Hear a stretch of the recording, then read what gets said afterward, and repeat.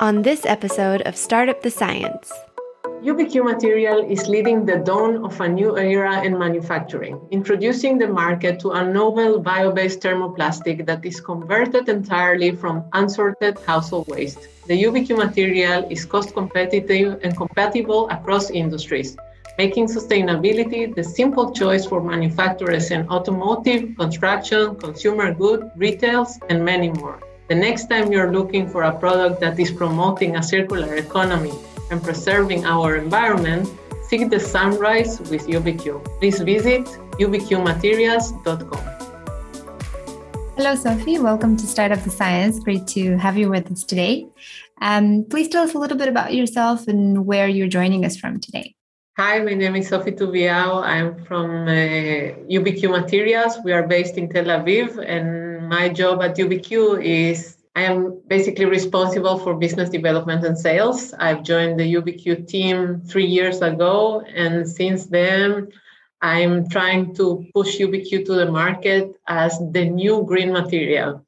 A new green material. And I also saw on your website, and we know because we've been working with UBQ for a few months now, that it looks like a very, very promising material. So the claim is that it's one of the greenest, if not the greenest thermoplastic material on the planet at the moment, and it's revolutionizing the world of materials. So those are big claims. Can you tell us a little bit more about that? What exactly is this wonder material? The material is actually the result of a conversion process, which is the technology that was developed by UBQ and is patented.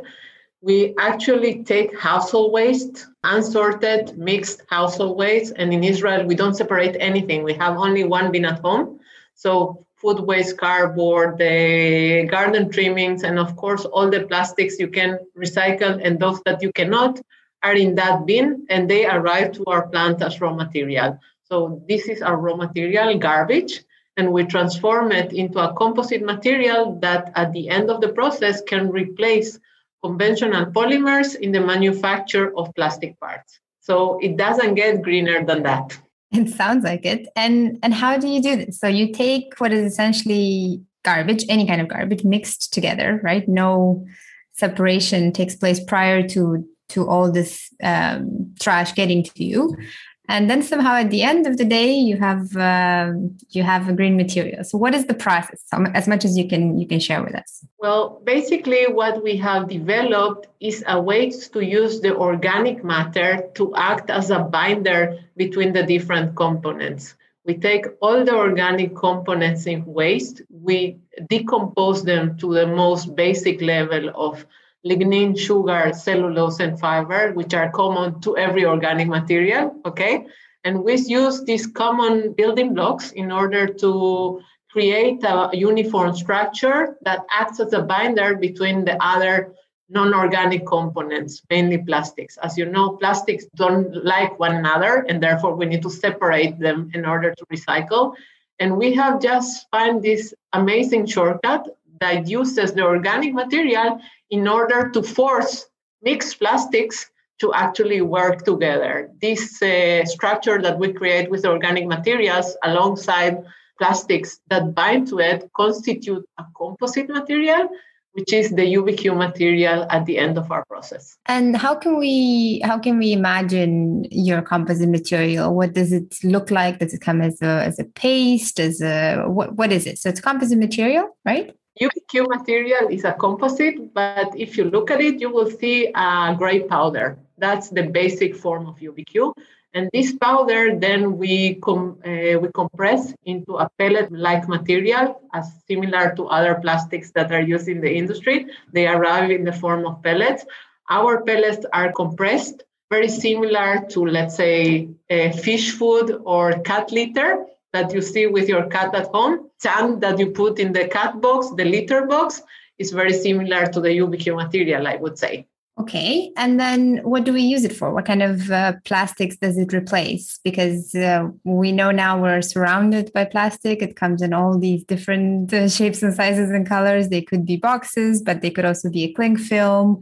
There are the different ways in which plastic is being used. So what what parts of these are replaced by UBQ? Well, basically, UBQ is a universal material. It is compatible with all the different plastics. So I can mix it with polypropylene, I can mix it with polyethylene, I can mix it with PVC.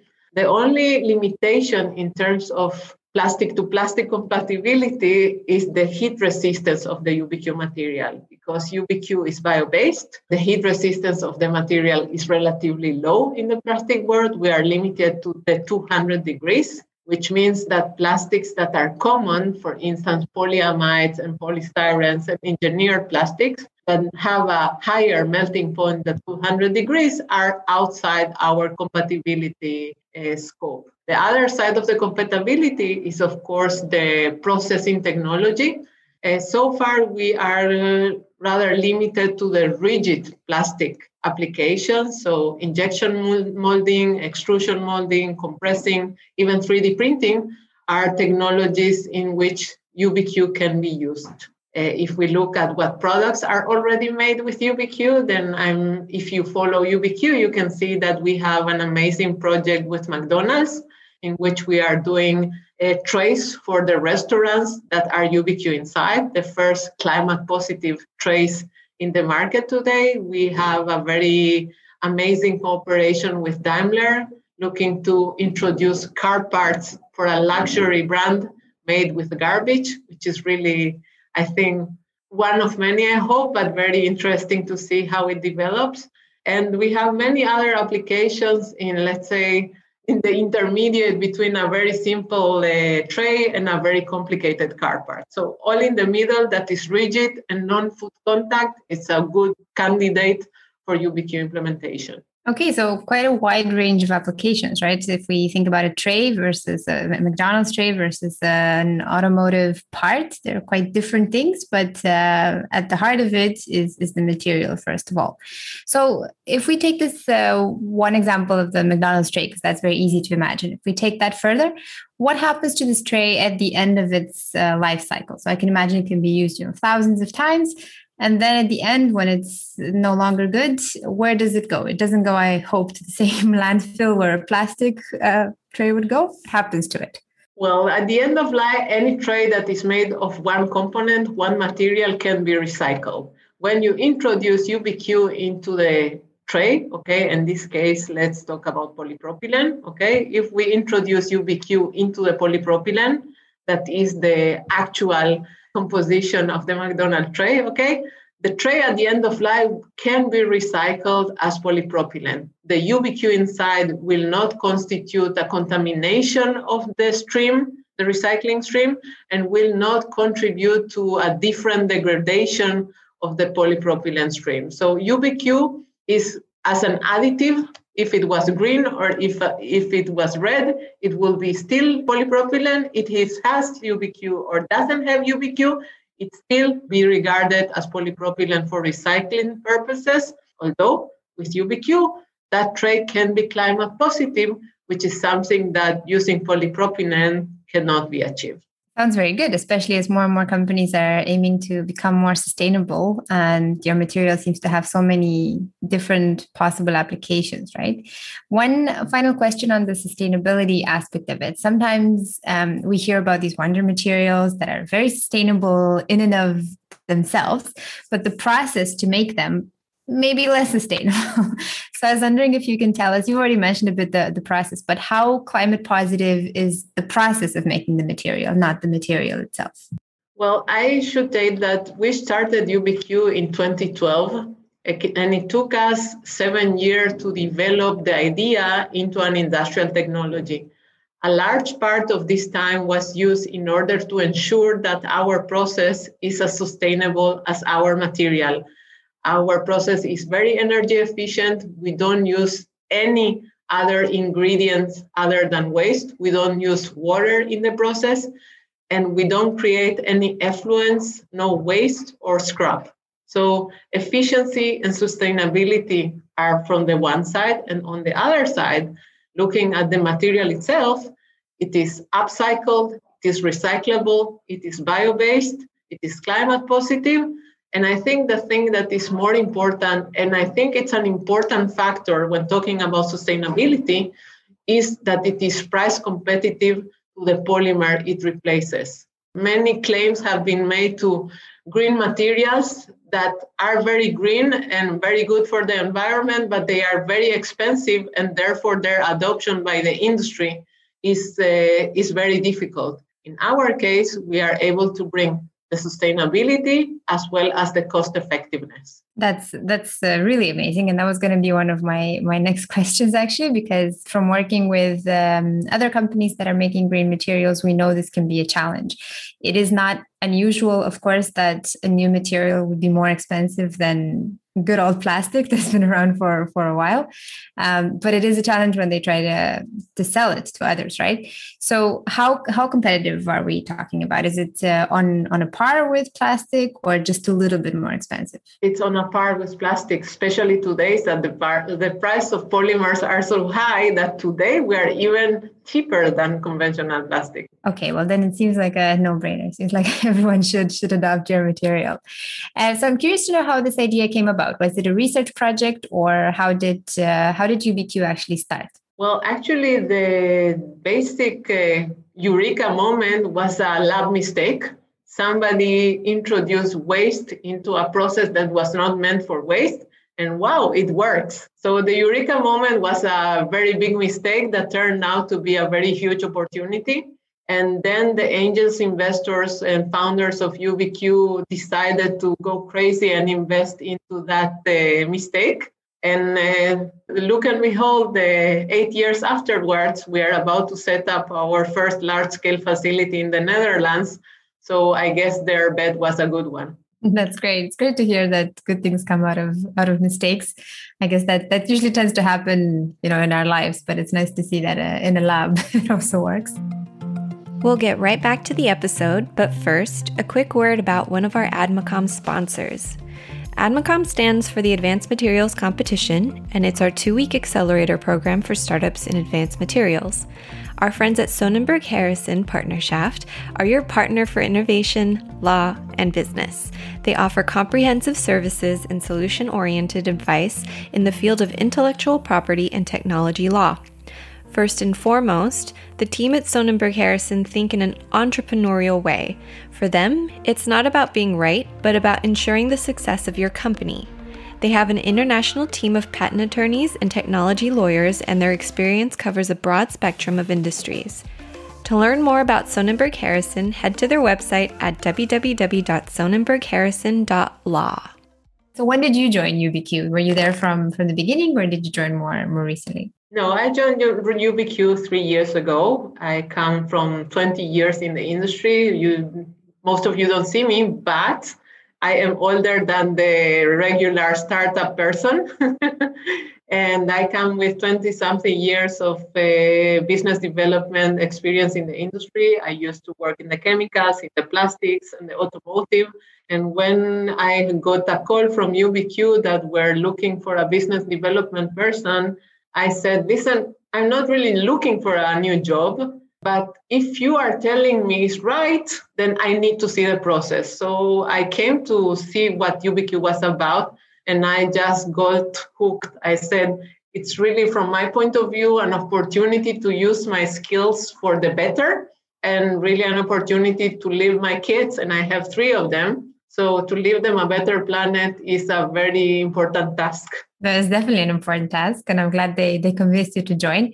Were you working for startups before, or was it a transition from a larger company to a startup? No, it was really very traditional, very heavy industry-based, nothing to do with startups, multinational, large groups mainly. Wow, so that's a bit of a risk, right, to move to a startup. Luckily, things have been going well for you guys, and the team has also grown.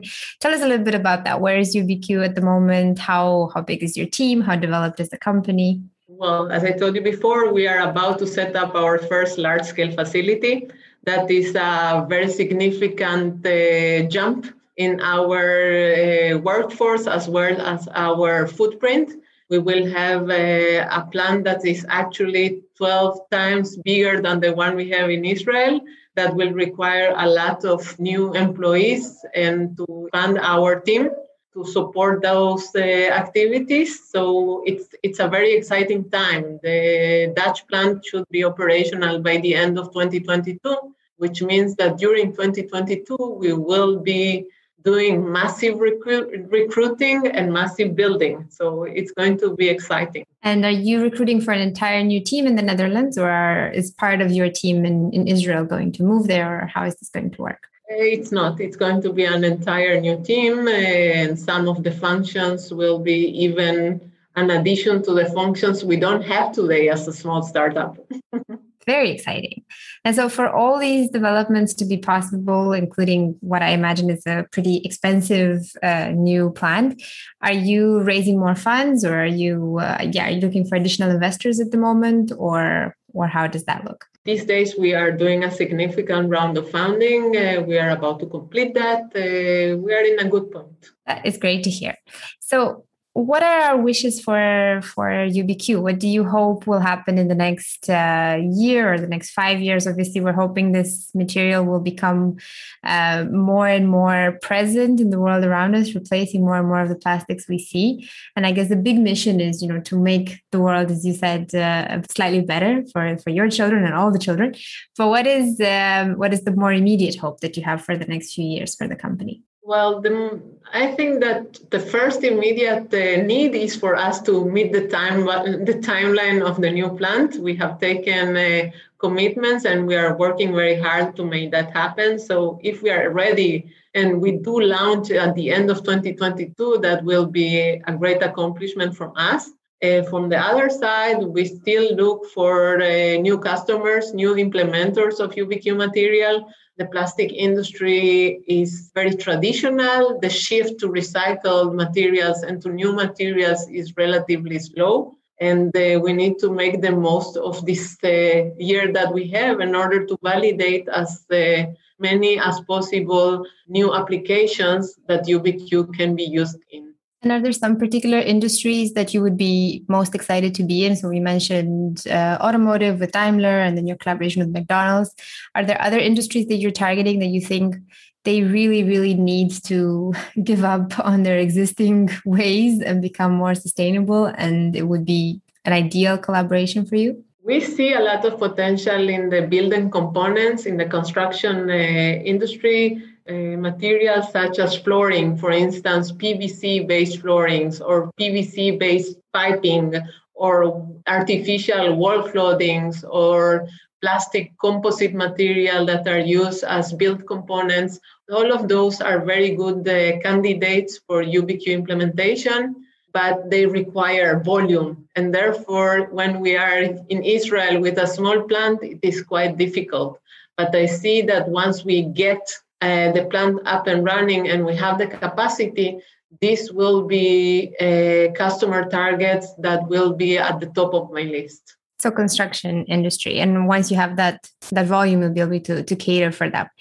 Trying to understand this from the perspective of, let's say, a large construction company, other than the simple wish to become more sustainable, what would be their incentive to change their existing material? So the cost is not an issue because your material is on par with existing materials. But what would make them take this jump to a new material? I think that when we talk about price, it's not a one-to-one parity that we are looking at. I think that plastic components are by nature very volatile. They are dependent on the oil price. And when we look at UBQ, we are completely independent. We can grant the industry a long-term stability in terms of material price, which is a huge advantage, especially for large-scale users. So if you don't have to worry about what the price will be tomorrow, you are in a better place. On the second side, we will go to the sustainability side and talk about the carbon footprint of the construction operation. UBQ material is climate positive. It means that when you replace 1 ton of polypropylene with 1 ton of UBQ material, you are avoiding 14.5 tons of CO2 equivalent emissions. That is a proposition that any corporation would like to see as a statement in their sustainability report. 100%, yeah. And what I hope is that they don't just want to see it because it looks nice, but I hope that they will be legally forced to want to see it, and slowly it's getting there. That is also starting. I mean, when we talk about the automotive industry, for instance, they are being regulated to decrease the CO2 emissions, and therefore their adoption rate of materials such as UBQ is quicker than others. But at the end of the day, when the industry is incentivized to use carbon negative materials such as ours, that will put us in a better place. And I think that is coming. We already see incentivization towards the increase of recycled material use, the legislation of recycled content in packaging. I think it's the beginning of that, and it will grow throughout the industries, hopefully reaching also construction at the end. Let's hope so. We'll keep our fingers crossed for you. So I have a question that was just floating through my head as you were talking about the plant in the Netherlands. I was wondering why you picked the Netherlands as a location for your plant. Is it because you want to have a more European, let's say, base? And why the Netherlands from other potential European countries? Are they more eco-friendly than other countries? I don't think they are more eco-friendly. I think that Europe in general is very aware of what needs to be done in order to become a zero waste or zero emissions by 2050, which is a huge target, very common to everybody today. In the Netherlands is a logistic heaven. It has a lot of advantages in terms of logistics. Many of our potential customers are in a very close by radio. We are able to source waste in a very convenient manner. And the government and the authorities at the EU with the Green Deal have provided us a lot of support. Okay, so it's a good choice. And as you mentioned, you're able to source waste in a convenient way.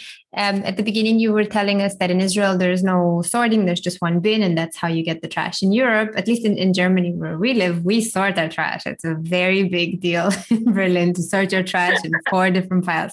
I would imagine in the Netherlands, it's similar. So how will this work? Will you take different piles and then put them back together, or where will you get your trash from? That's a luxury we don't get in Israel. In Israel, we need to monitor the waste in order to make sure that we have enough of every of the components. In the Netherlands, in Europe in general, since you are so well organized, we will have the opportunity to do some mix and match in a very convenient fashion. Okay, so it's actually an advantage, not a disadvantage, that we sort our trash, and we should keep doing that. Hopefully, yes. Again, we really see our technology not as a competitor to recycling, but as a complement to recycling. We can take anything that is left after all the recyclers have removed whatever they can recycle efficiently. The residual waste from the recycling operation is the UBQ raw material. Okay, so anyone listening to this thinking, okay, I'm going to stop recycling so that there's enough raw material for UBQ, please don't stop recycling. Recycling is very important, and we need to keep doing whatever we do to increase the recycling rates. That's good to know. So I'll keep putting my bottles in the bottle bin. Good.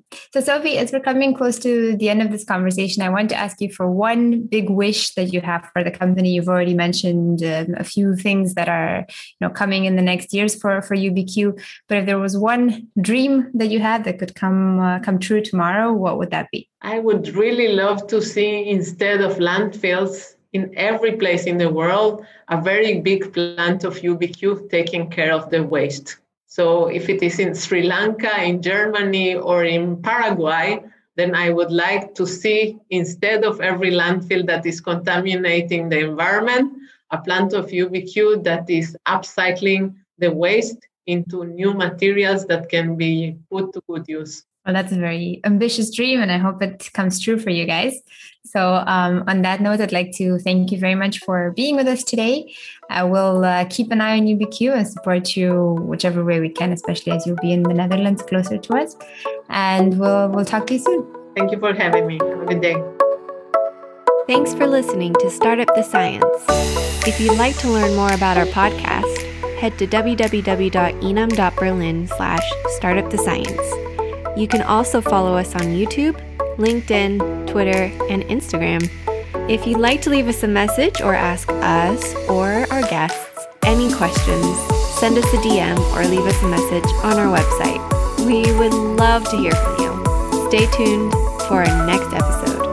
Coming soon.